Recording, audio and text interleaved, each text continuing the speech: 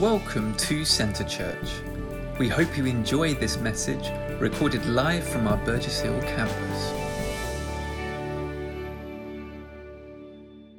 We're looking at 2 Timothy, and we started a series about a month ago looking at this letter written to Timothy, who was in many ways a spiritual son to the Apostle Paul.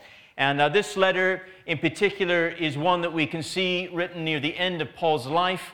And it was this entrusting to Timothy the things that Paul really felt to be important. It's kind of that beside the deathbed kind of interaction of saying, Timothy, this is what I really want to encourage you in. These are some things that are really important. If there's anything you learned from me, this is what I want you to take hold of. It's that final entrusting of values and beliefs that Paul felt was important to Timothy. And so over the past 4 weeks, we've looked at some different topics, some different areas that Paul was challenging Timothy in. But today we're going to look at 2 Timothy chapter 3, verses 1 to 15. So we've got a bit of a passage to read this morning. So I'm going to read it all, and then we're going to look at a few points that are drawn from this passage. Are you ready? Upstairs, you ready? We are? Okay, good. Yes, I like it. The excitement in the room, the anticipation. We're going to read the Bible, the Word of God.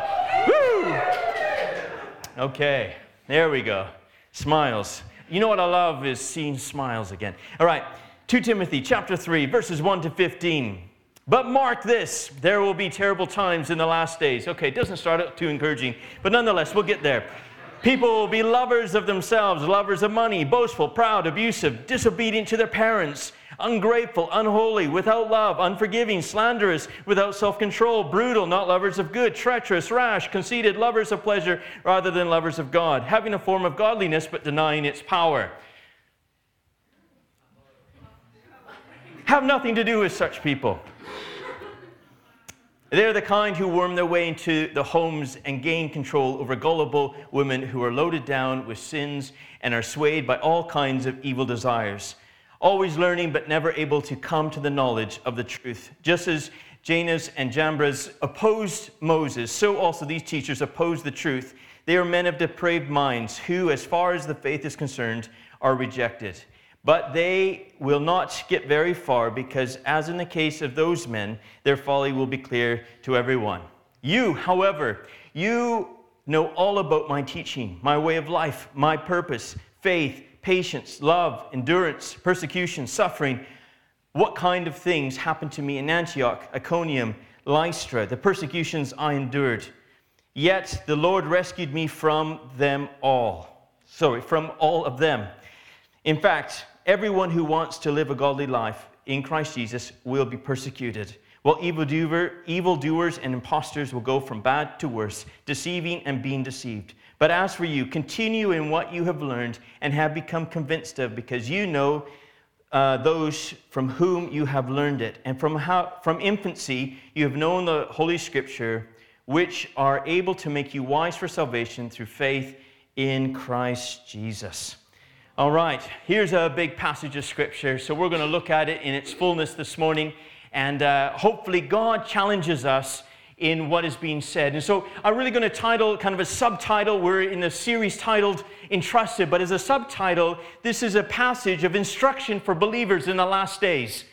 Correct? I believe when we look at this passage of Scripture, we see a picture of what life looks like today around us. When we went through that list, that fast list I kind of hammered through, I think we wouldn't have to look very far to see the world around us. In fact, it's kind of a description of what life looks like in 2021 in the world that we live. And I'm sure there's an element of this that was also at play at the time that Paul wrote this to Timothy. But very much so, we do not see that mankind is improving and evolving to become nicer and more beautiful people.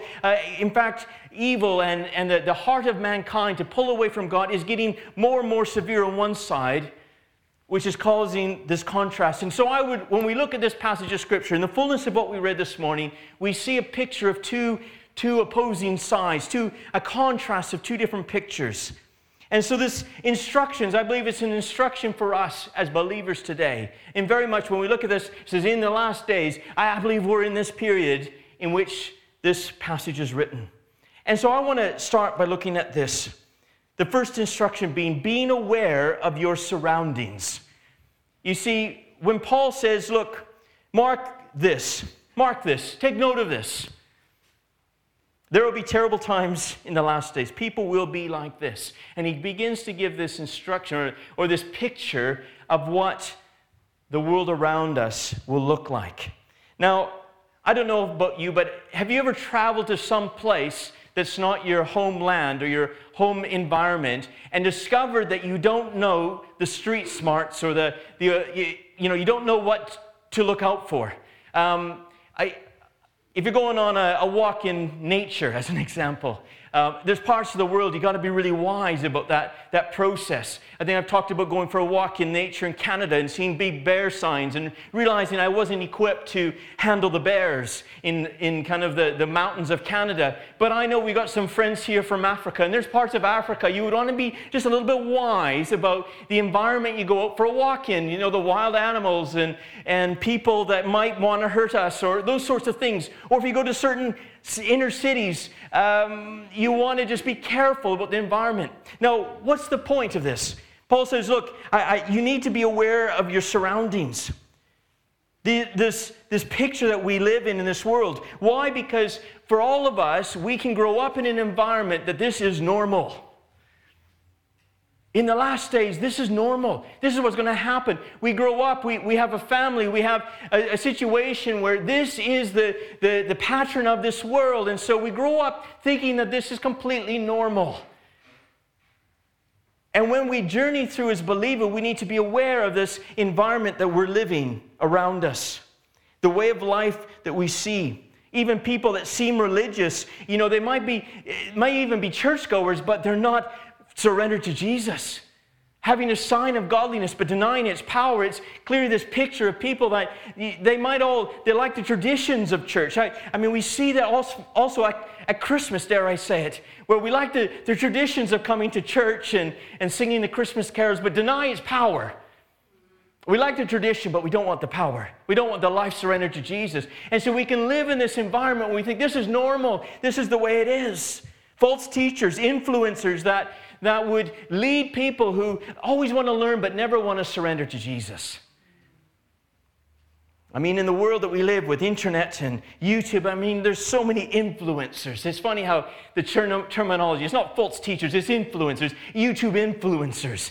The people that change the viewpoint of society and young people because of what they're communicating on a daily basis or on a weekly basis in their YouTube channels. And we can watch it and we can think, yeah, this is really good. I want to learn this. I want to grow in it. But at the end of the day, it's not leading us to Jesus. It's leading us to a false understanding of what is true.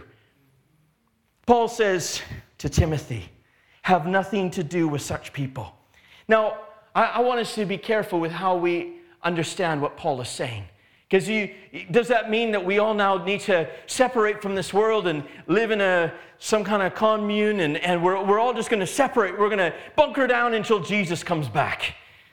I don't think that's what Paul is saying, because Paul never lived this. You see, have nothing to do with such people is a challenge for us, and this is what Ruth was sharing last week, is being careful of the company that we keep. You see, we can be influenced by the people around us who are pursuing other things other than Jesus. And they can get into our lives, and those people can have voice into our spirits. And if we're not careful, those people can lead us astray. If we've looked at the last 4 weeks so far, we've seen that Timothy is being...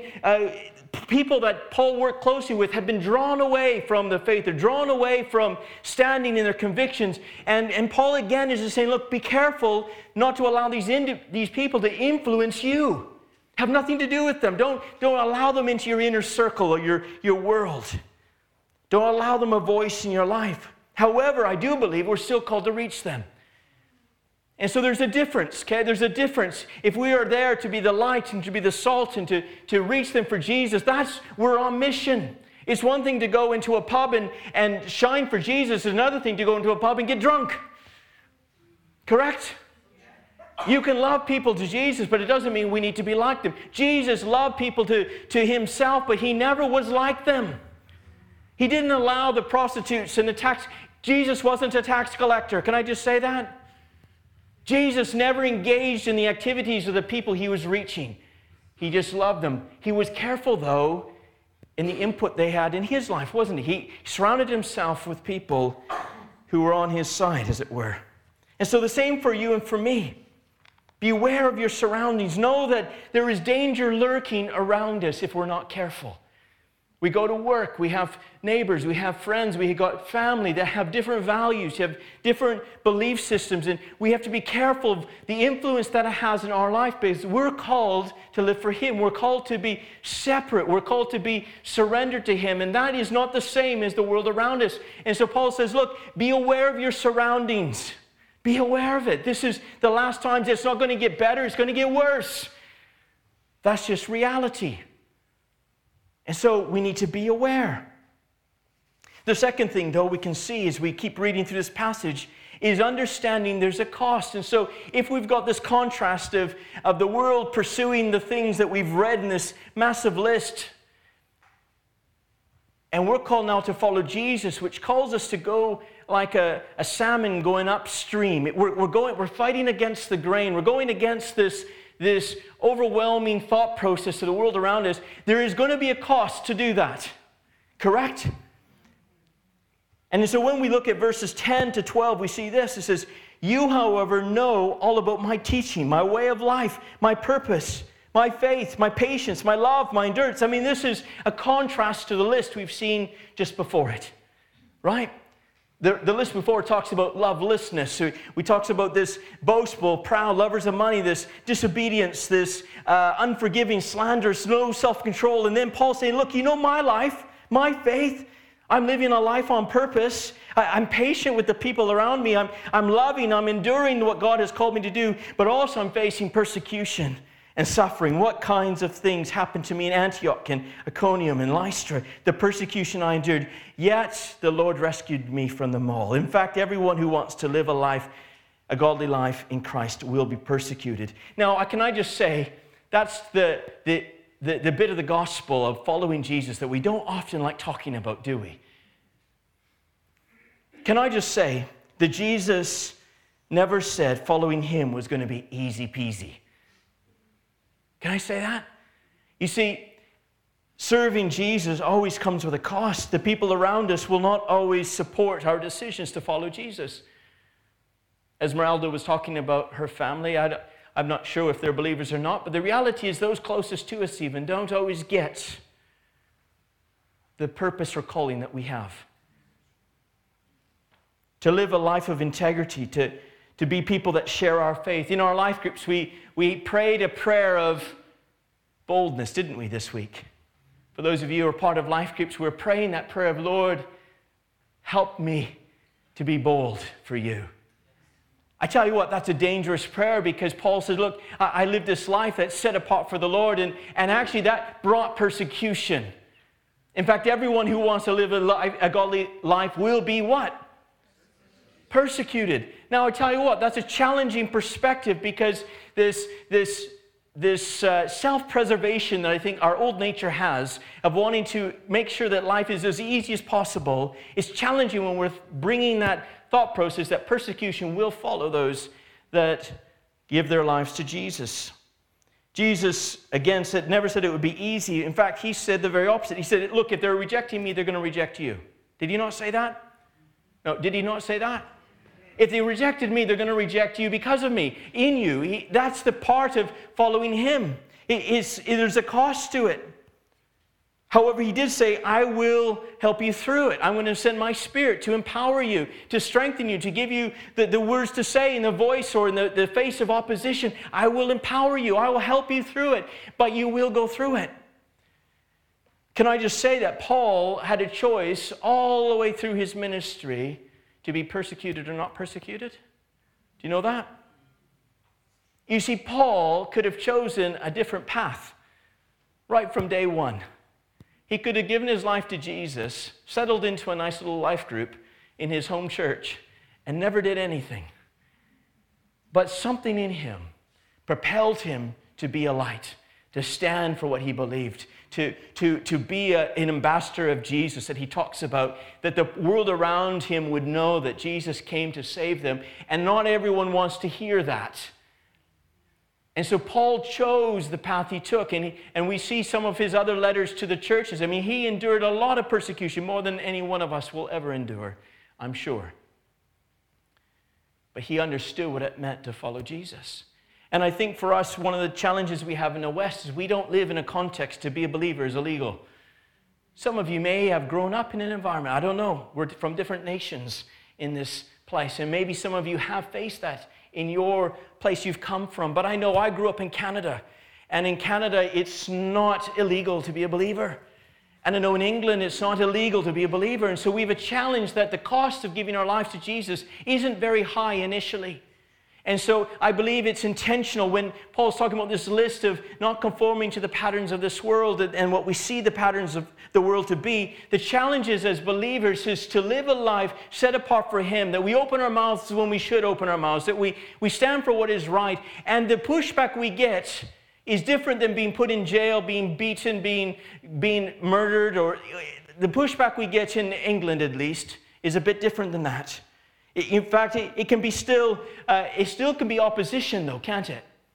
People don't understand. We can feel rejection. We can be isolated.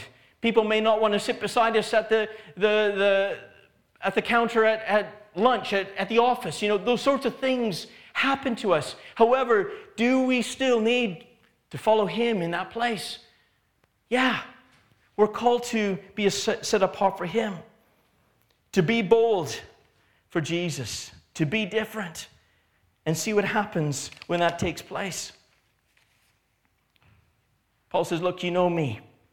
To Timothy, you know me. You know the life I've lived. It will happen. It will happen to you, Timothy, as well. Now again, they were living in a different context, but I can tell you what, this passage of Scripture would ring a lot truer in parts of the world today as well. Standing for Jesus. I remember when, I say in Canada there's not persecution to be a believer. It's partly true what I just said. I remember years ago we took a team from our church, a group of young people. We went to French Canada, to Quebec. And we took a team there, and we spent a week ministering in a couple different churches in French Canada. And we heard stories of young people who'd grown up in church or in families that when the families heard that they were becoming Christians, not Catholics, Protestants. For them, it was a rejection. Some had to leave their families. We had a youth event. I remember speaking at a youth event, and some of the kids in the youth event had to sneak out of their houses because their parents would not allow them to be at church, but they came anyway. I tell you what, it was very real, their faith. It was a high cost. Their family were rejected. Now, again, some of our friends here from Europe, maybe it's just like that in some of your European countries, that to be a follower of Jesus in a non-Catholic church, actually there's an aggression that can come with the family that they don't want you to step across a certain line. So it can still happen for us in different ways. Now, at the very end of this passage, we have verses 14 and 15. But as for you, I like this, how Paul transitions it from the world around them to, you know me, now you. Right? You see the progression of thought? This is the world, this is me, but now I'm entrusting something to you.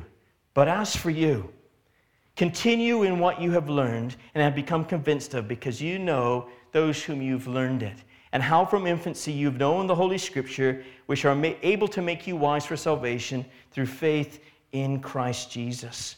But as for you, I tell you what, there was this challenge for Timothy to take his stand. Paul had been taking his stand his entire journey of following Jesus, but it was now, but as for you, Timothy, it's your watch, it's your place. But as for you, you know what the Bible says. Right? There's three things he says. Look, you know what the Bible says. Right from infancy, you've been taught something of Scripture. You know what it says. You've already learned it. So you already know this aspect. I want to just say in that first point, do you know what the Bible says? But as for you, Annalise,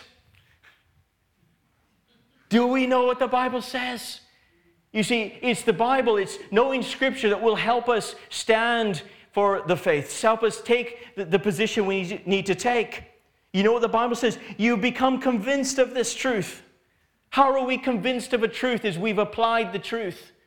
You see, it's not good enough, I think, in the face of opposition to say, well, I think someone once said this. You see, we become convinced of something when we've wrestled with it, when we push through, when we've come to a position where I know this is true and I will stand on it. No one will move me off of it. No one will move me off of it because I know it's true. I know God is for me. He's not against me. I know He's called me to this. I know He's got a plan for my life. I know what His Word says about healing. I know His Word says about the future and salvation. I know what the Word says. And I've wrestled with it. I've come to a conclusion. I'm convinced, and no one's going to tell me otherwise. You see, I don't think you burn at the stake as a martyr not being convinced of what you believe. Being convinced. You see, we need to get past just a kind of a general, kind of inch-deep theological perspective to being convinced, knowing what the Bible says and being convinced of what it says in our hearts and lives. I tell you what, that's the backbone we have. It's the plumb line. It's the thing that holds us secure when the face of opposition comes. The Bible says, look, when the day of evil comes, not if it comes, when the opposition comes, when the people you work with don't like what you're having to say to them, when your family reject you because you're following a Jesus, when all those things come, when the day of evil comes, we take our stand, but we've got something to stand upon. We know His Word. We've been convinced of His Word. But also, it says, you know who you've received it from. It's receiving that discipleship, the trustworthy people around us who have spoken into our lives, who have led us upon a path that is worth following. You see, for us, I think this is a theme throughout this whole series, is this entrusting. Something's being trusted to Timothy, isn't it? But as for you, Timothy, you need to continue on. You need to continue on. You need to stand up. You need to take your stand. You need to run your race. Don't let anyone cut in on you. This is you. Carry on. As for you, I believe this passage speaks just as much to you and I 2,000 years later. As for you, Tyler, you've learned what the Bible says. You've become convinced of this. You've been with people who've walked a journey before you and have taught you, but now you need to carry on in it. You see, no one can run your race, can they? I can't run your race, but as for you, you need to run your race. The baton is in your hands to not shrink back, to not conform to the patterns of the world, to not be timid in the face of opposition or persecution. We looked at that in our very first week. But to keep on, to carry on, to not stop. You see, God's called all of us to be a witness for Him, hasn't He? When we give our lives to Jesus, we're immediately drafted into a great commission. If you've given your life to Jesus this morning, I tell you what, you're part of a great mission. That the world around you would know the same thing that you just learned. All of us, without excuse, are called to the same mission. However, that mission, there will be challenges. There will be opposition. There will be persecution. And God said, look, you need to carry on though. In closing, I want to say this. We live in a fallen world. But our high calling is to be salt and light in this world. The Lord is on our side. And the Bible says, look, if you will lose your life, Jesus said, look, if you lose your life for my sake and the sake of the gospel, you'll find what life really is. I tell you what, this isn't just a high-cost story. But in laying down our lives, we discover what life is. I don't believe that Paul, in the midst of all that he went through, lived a lesser than life. Maybe he did in the physical, but not in the spiritual. He understood and encountered Jesus in ways I don't think any one of us maybe will have done. But he paid a price for that.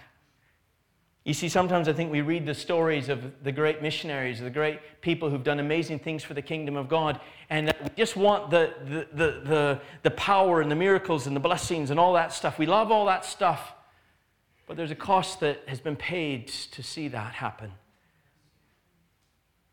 The shadow healing people didn't just appear.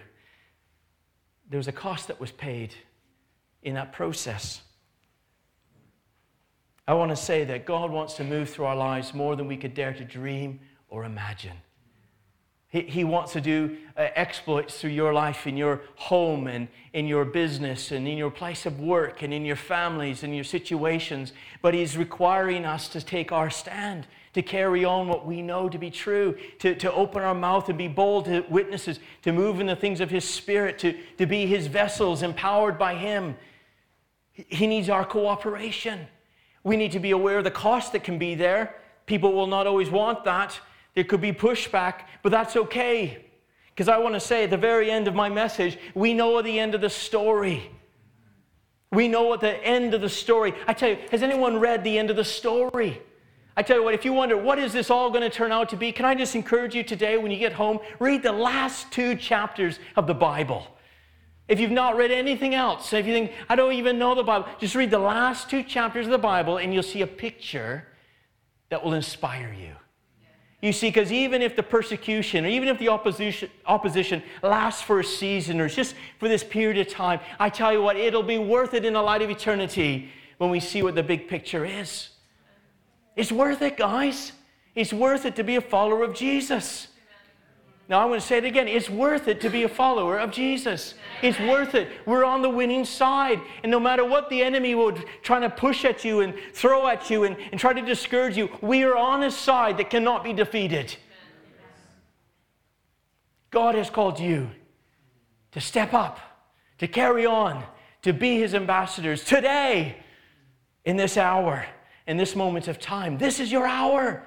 Can I just say, God will not give you another chance to live this life. We do not reincarnate to be here again. Well, this is our one shot to carry on with what we know to be true. Thank you for watching this week's message. For any more information or to find out more of what we do as a church, you can contact us at info@centrechurch.uk or check out our website at www.centre-church.uk.